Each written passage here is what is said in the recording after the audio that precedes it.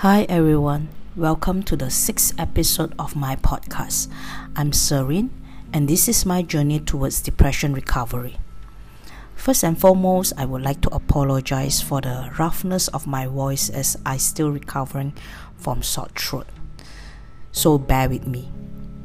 Recently, I saw a post in a support group posting the question, why we reacted towards certain comments or gesture that would trigger depression.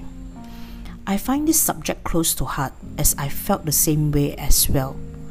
I noticed it was due to how my brain reacted to the emotion during and after the conversation. Let me give you an example. My husband said to me during one of our heated discussions saying, your company, which is the company I am employed during that time, won't collapse if you are not there. They will still function as usual. What's the point of staying longer hours and do the physical work? You are part of top management, not a laborer. Now here is how I break it down. My emotion at that time, angry, furious, offended. My negative thoughts, who is he to judge me saying my career isn't as important as his? He is not in my shoe to understand why I need to help out on the physical work, why I need to be there. He has no compassion towards me and my team. What makes him think he is a better leader or he is in a higher class than me? Is this thought necessarily true? No. Those thoughts makes me feel I'm being mocked. I'm lower class people. I'm not good or not competent at my job. I am only trying to help, but I did not get the recognition or gratitude out of the effort I put in. Why is my husband not able to understand and support me? Now, after a long cooling period, my positive thoughts about what he is actually saying.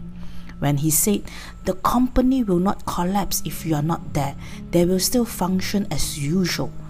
What he is actually meant is, take a break for now.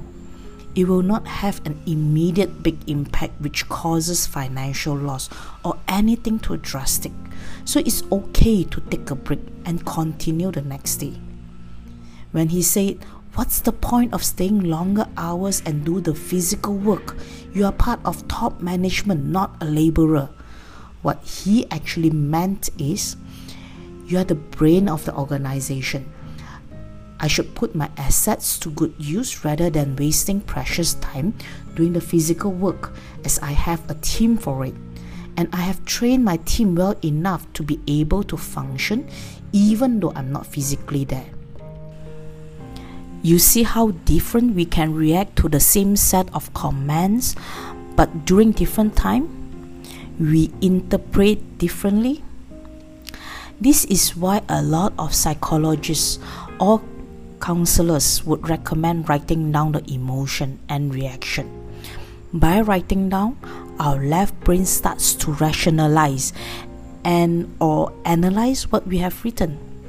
When I start to write down, I can even come back to revisit the thoughts and emotion by further breaking down into my insecurities.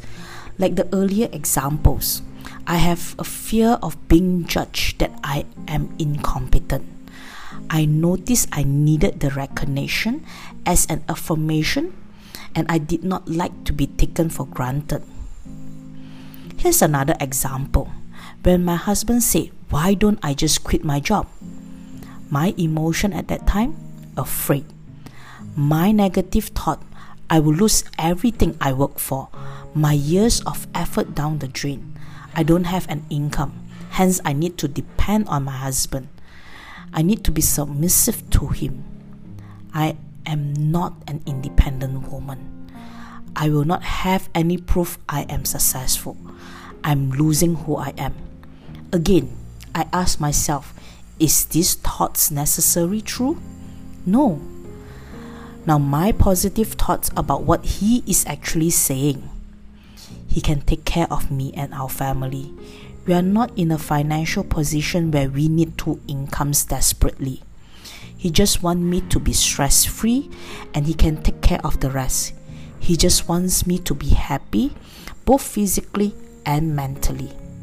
My insecurity is sense of achievement, earning an income, a sense of success, my identity as me. So how did I cope with my insecurity? Sense of achievement. I have the skills to start all over again. Earning an income, I can build a new business. A sense of success. I wrote a book and built a business. My identity as me. I'm a depression survivor, an author, and an entrepreneur now. I must admit, this kind of exercise does help me to realize that my initial thoughts are inaccurate and there is a few words that triggers me, and I'm more mindful of how I react towards such words now. So ask yourself this: are you facing the same or similar reaction when someone says something? Do your initial thoughts necessarily true? How should you channel your negative thoughts to become positives? Is these thoughts actually your insecurities? What are you going to do to cope with your insecurity? This ends the 6th episode of my podcast. As this is my mission to help others, I would like to give away my first book called Defeat Depression for free. To claim your free copy, you can visit my website at www.meraki.ms.com. That is www.meraki.byms.com. Thank you for tuning in and do follow my podcast as I continue to share my journey to recovery.